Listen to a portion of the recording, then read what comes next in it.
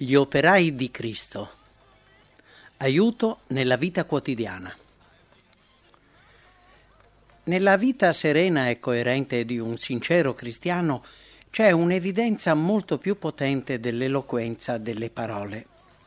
Gli ufficiali mandati a Gesù tornarono indietro riferendo che nessuno aveva mai parlato come lui. Ma la ragione era che mai uomo era vissuto come egli viveva. Se la sua vita fosse stata diversa da com'era, non avrebbe potuto parlare come parlò. Le sue parole avevano il potere di convincere perché venivano da un cuore puro e santo, pieno d'amore e di comprensione, di benevolenza e di verità. Il nostro carattere e la nostra esperienza determinano il nostro influsso sugli altri. Per convincere gli altri della potenza e della grazia di Cristo, dobbiamo conoscerne il potere nel nostro cuore e nella nostra vita. Il Vangelo che presentiamo per salvare le anime deve essere quel Vangelo che ha salvato la nostra anima. Solo con una fede vivente in Cristo quale personale Salvatore è possibile esercitare un buon influsso in un mondo incredulo. Se vogliamo salvare dalla rapida corrente i peccatori, i nostri piedi devono essere saldamente fissati sulla roccia Cristo Gesù. Il distintivo del cristianesimo non è un segno esteriore, non è il portare sull'abito una croce o una corona, ma è ciò che rivela l'unione dell'uomo con Dio. Il mondo deve essere persuaso che Dio ha mandato il suo figliuolo come redentore del nostro carattere quando è trasformato dalla potenza della sua grazia. Nessun altro influsso esercita tanta potenza quanto una vita altruistica. L'argomento più convincente in favore dell'Evangelo è un cristiano gentile e amorevole. Vivere una tale vita, esercitare un tale influsso, costa continuamente impegno, abnegazione, disciplina. Molti si scoraggiano tanto facilmente perché non lo comprendono.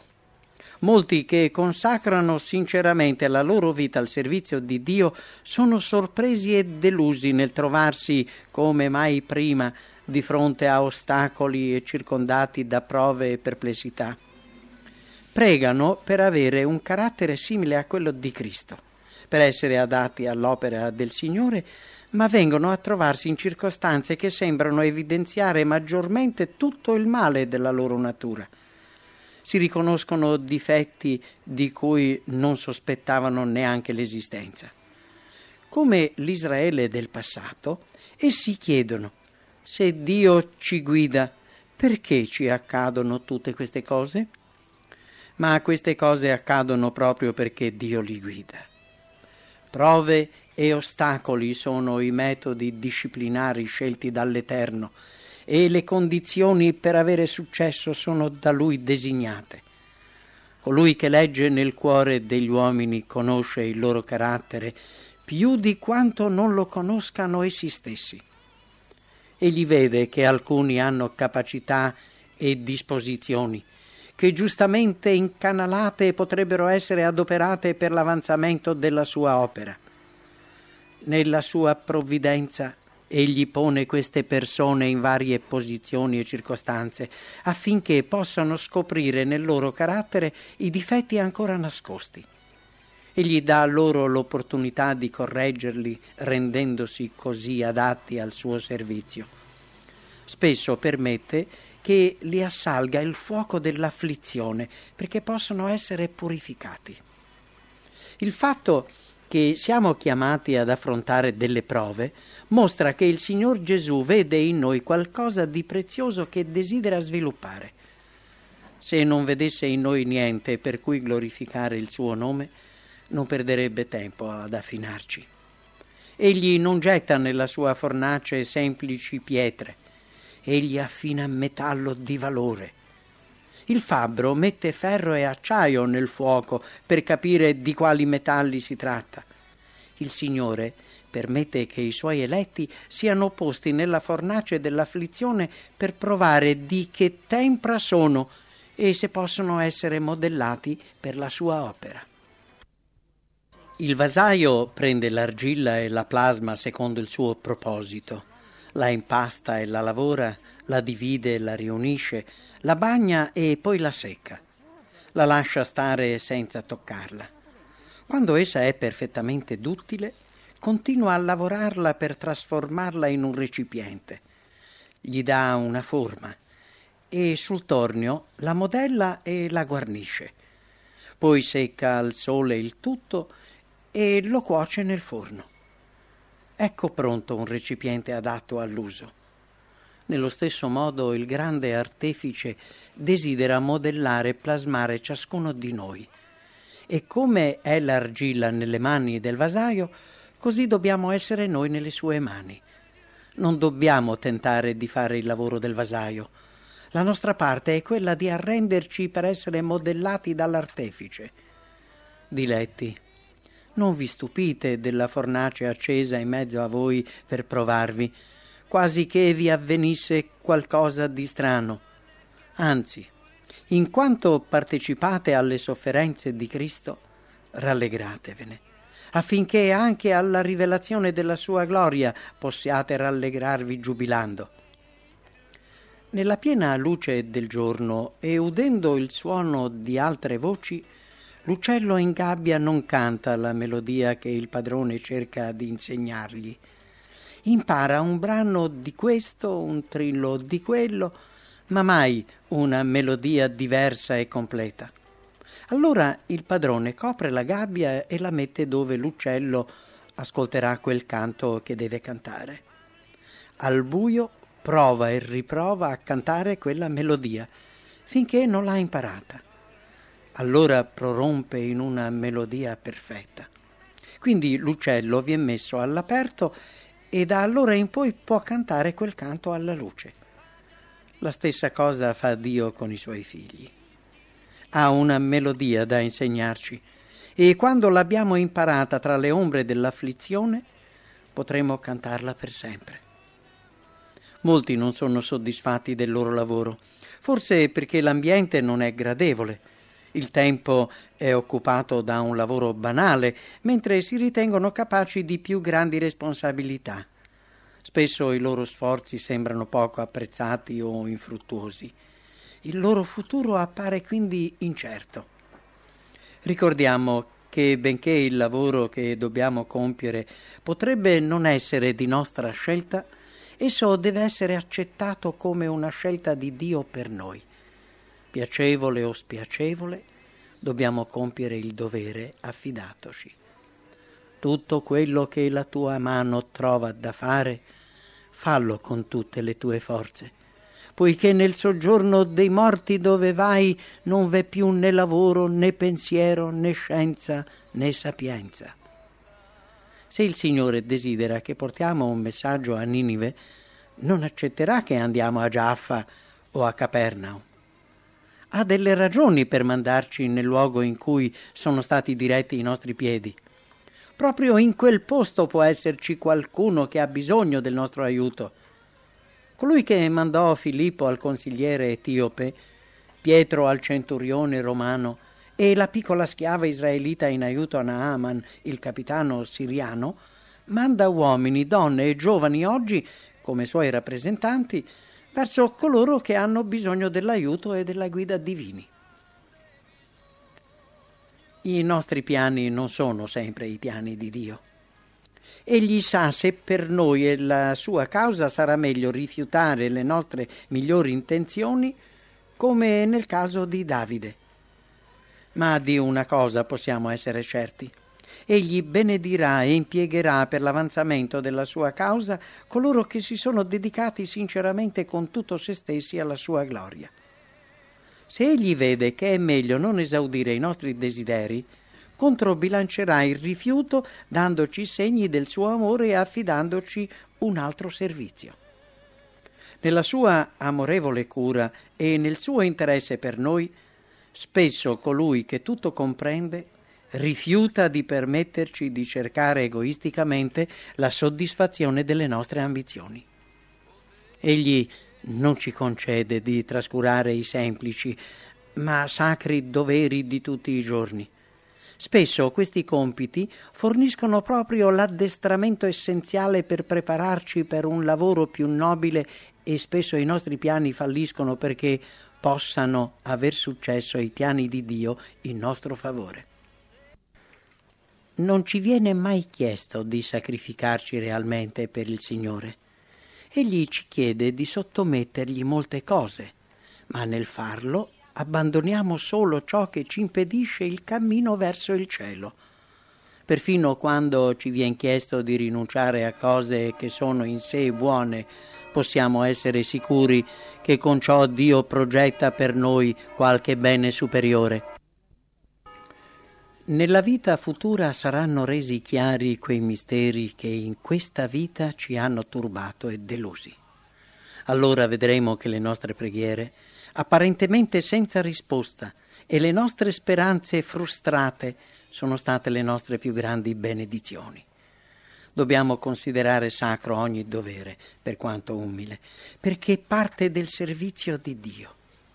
La nostra preghiera quotidiana dovrebbe essere: Signore, aiutami a fare del mio meglio, insegnami come fare un lavoro migliore, dammi energia e allegrezza, aiutami a fare del mio servizio l'amorevole ministero del Salvatore. Considerate l'esperienza di Mosè. In Egitto, quale nipote del re ed eventuale erede al trono, ebbe un'educazione completa. Non fu trascurato niente. Di ciò che poteva farne un saggio nel modo in cui gli egiziani intendevano la saggezza. Ricevette la più alta istruzione civile e militare. Egli si sentiva pienamente pronto per liberare Israele dalla schiavitù, ma Dio giudicava altrimenti. La sua provvidenza stabilì per Mosè 40 anni di preparazione nel deserto, come guardiano di pecore. L'educazione ricevuta in Egitto fu per Mosè sotto molti aspetti d'aiuto, ma la più valida preparazione al suo compito fu quella che ricevette mentre era occupato come pastore. Mosè era per natura impetuoso. In Egitto un capo, un favorito del re e della nazione, era abituato a essere lodato e adulato. Mosè aveva attirato a sé il popolo. Sperava di compiere con le sue forze l'opera di liberazione di Israele. Molto diverso era quello che doveva imparare per essere rappresentante di Dio. Mentre guidava le sue greggi per le desolate solitudini dei monti e per i verdi pascoli delle valli, imparò la fede, la mansuetudine, la pazienza, l'umiltà e l'oblio di sé. Imparò a preoccuparsi del debole, a curare il malato, a cercare l'errante, a essere paziente con l'indisciplinato, a badare agli agnelli e a nutrire il vecchio e lo stanco. Con questo lavoro Mosè comprese e fu attratto dal grande pastore. Divenne più strettamente unito al Santo d'Israele. Non progettò più di compiere una grande opera. Cercò di compiere fedelmente, come per Dio, il lavoro affidatogli. Riconobbe la presenza di Dio in ciò che lo circondava. Tutta la natura gli parlava dell'invisibile. Conobbe Dio come un Dio personale e, meditando sul carattere divino, afferrò sempre più pienamente il senso della sua presenza. Trovò rifugio nelle braccia eterne. Dopo questa esperienza, Mosè udì la chiamata del cielo che gli diceva di cambiare il suo bastone di pastore con la verga dell'autorità e lasciare il suo gregge di pecore per guidare Israele. L'ordine divino lo trovò privo di fiducia in se stesso, lento di parola e timido.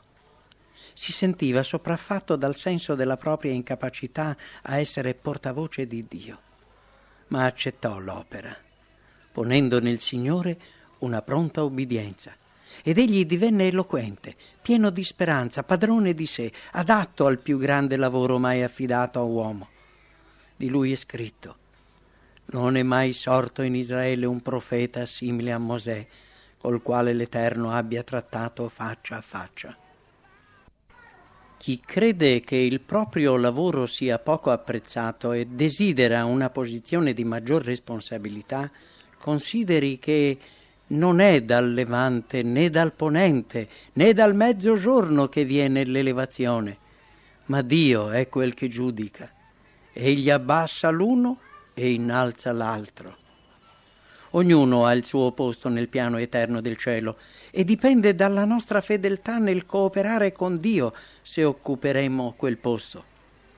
Dobbiamo guardarci dal compiangerci, mai indulgere nel dare l'impressione di non essere stimati come dovuto, che gli sforzi non sono apprezzati, che il lavoro è troppo difficile. Il ricordo di ciò che Cristo ha sofferto per noi faccia tacere ogni insoddisfazione. Siamo trattati meglio di quanto lo fu il nostro Signore. E tu cercheresti grandi cose per te? Non le cercare. Non c'è posto nell'opera del Signore per chi desidera vincere la corona anziché portare la croce. Egli vuole uomini che siano più intenti a fare il loro dovere che a ricevere la ricompensa. Uomini che siano più solleciti al principio che alla promozione. Chi è umile e fa il proprio lavoro come se fosse per Dio può non fare una grande figura come chi è pieno di agitazione o di importanza, ma il suo lavoro ha più valore. Spesso chi fa gran pompa richiama su di sé l'attenzione, frapponendosi tra Dio e il popolo, e la sua opera si dimostra un fallimento. Il principio della sapienza è: acquista la sapienza. Sì, a costo di quanto possiedi, acquista l'intelligenza, esaltala, ed essa ti innalzerà. Essa ti coprirà di gloria quando l'avrai abbracciata. Poiché non sono fermamente decisi a compiere una riforma personale, molti si fossilizzano in un atteggiamento sbagliato, ma non deve essere così. Bisogna coltivare le proprie facoltà per migliorare il proprio lavoro e allora saremo sempre necessari, saremo valutati per tutto ciò che siamo. Se alcuni sono qualificati per una posizione più elevata, il Signore metterà il peso non solo su di loro, ma anche su chi sta loro vicino, che conoscono il loro valore e che possono spingerli avanti con comprensione. Quelli che giorno per giorno compiono il loro dovere fedelmente, nel tempo stabilito da Dio udranno la sua chiamata: vieni più in su. Mentre i pastori stavano sorvegliando le loro greggi sulle colline di Betlem, degli angeli del cielo andarono a trovarli. Così oggi, mentre l'umile operaio di Dio attende al proprio incarico, gli angeli del cielo sono al suo fianco, ascoltano le sue parole, notano il modo in cui fa il suo lavoro per vedere se gli possono essere affidate grandi responsabilità. Dio non valuta gli uomini secondo la ricchezza, l'educazione o la posizione. Li valuta secondo la purezza del cuore e la bellezza del carattere. Egli cerca di vedere quanto essi possiedono del suo spirito e quanto la loro vita rivela della sua somiglianza. Essere grandi nel regno di Dio è come essere un fanciullo per umiltà, semplicità di fede e purezza di amore.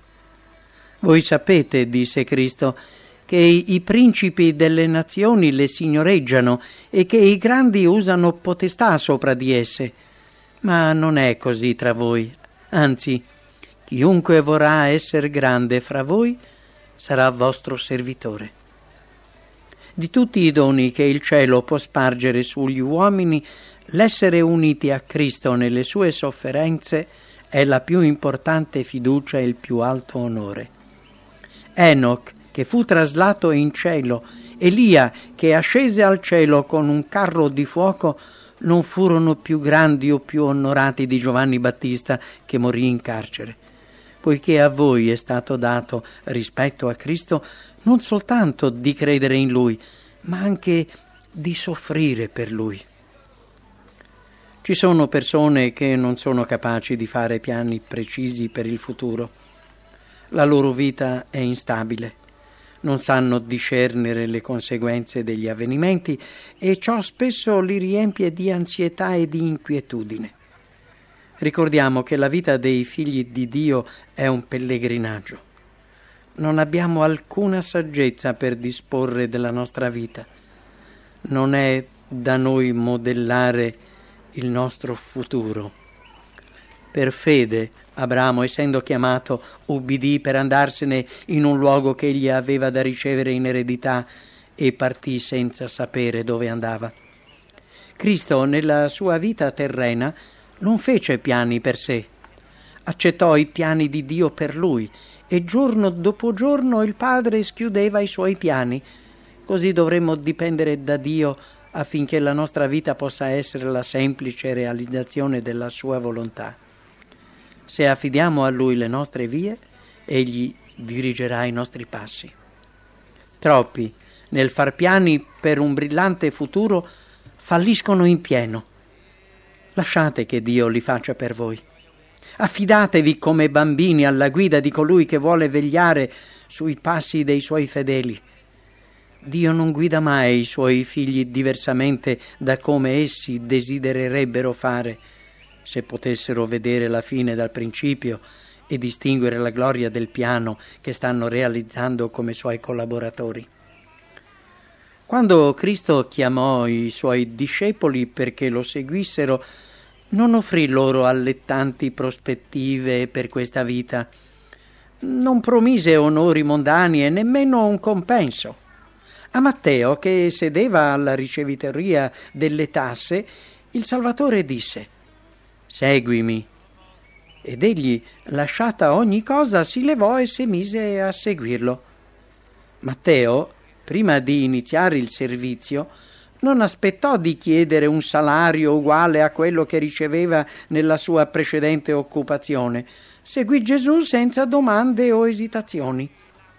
Era sufficiente per lui stare con il Salvatore, udire le sue parole e unirsi a lui nella sua opera. Così fu per i primi discepoli. Quando Gesù ordinò a Pietro e ai suoi compagni di seguirlo, essi lasciarono immediatamente le loro barche e le loro reti. Alcuni di questi discepoli avevano amici che dipendevano da loro per il mantenimento, ma quando ricevettero l'invito dal Salvatore non esitarono e non chiesero: «Come vivrò? Come manterrò la mia famiglia?» Ubbidirono alla chiamata. E quando più tardi Gesù chiese loro: «Quando vi mandai senza borsa, senza sacca da viaggio e senza calzari, vi mancò mai niente?» Poterono rispondere: «Niente». Il Salvatore ci chiama oggi alla sua opera come chiamò Matteo, Giovanni, Pietro. Se il nostro cuore è toccato dal suo amore, la questione del compenso non sarà predominante. Saremo felici di essere collaboratori di Cristo e non avremo timore di affidarci alla sua cura. Se facciamo di Dio la nostra forza, avremo una chiara intuizione del dovere, aspirazioni non egoistiche. La nostra vita sarà mossa da un nobile proposito che ci eleverà al di sopra di meschine motivazioni. Molti di coloro che si professano seguaci di Cristo sono pieni di ansia e turbamento perché hanno paura di affidarsi a Dio. Non si arrendono completamente a Lui perché rifuggono delle conseguenze che tale resa può comportare. Se non si arrendono, non troveranno mai pace. Molti hanno il cuore triste sotto il peso dell'ansia perché cercano di raggiungere il livello di vita del mondo. Poiché essi hanno scelto di servirlo, ne accettano le inquietudini e ne adottano i costumi. Così danneggiano il loro carattere e rendono la vita un fastidio. La continua preoccupazione logora le forze. Il Signore desidera che depongano questo giogo di schiavitù e li invita ad accettare il suo. Egli dice: il mio giogo è dolce e il mio carico è leggero. L'ansia è cieca e non può discernere il futuro, ma Gesù vede la fine dall'inizio. In ogni difficoltà pronta una via per portar sollievo.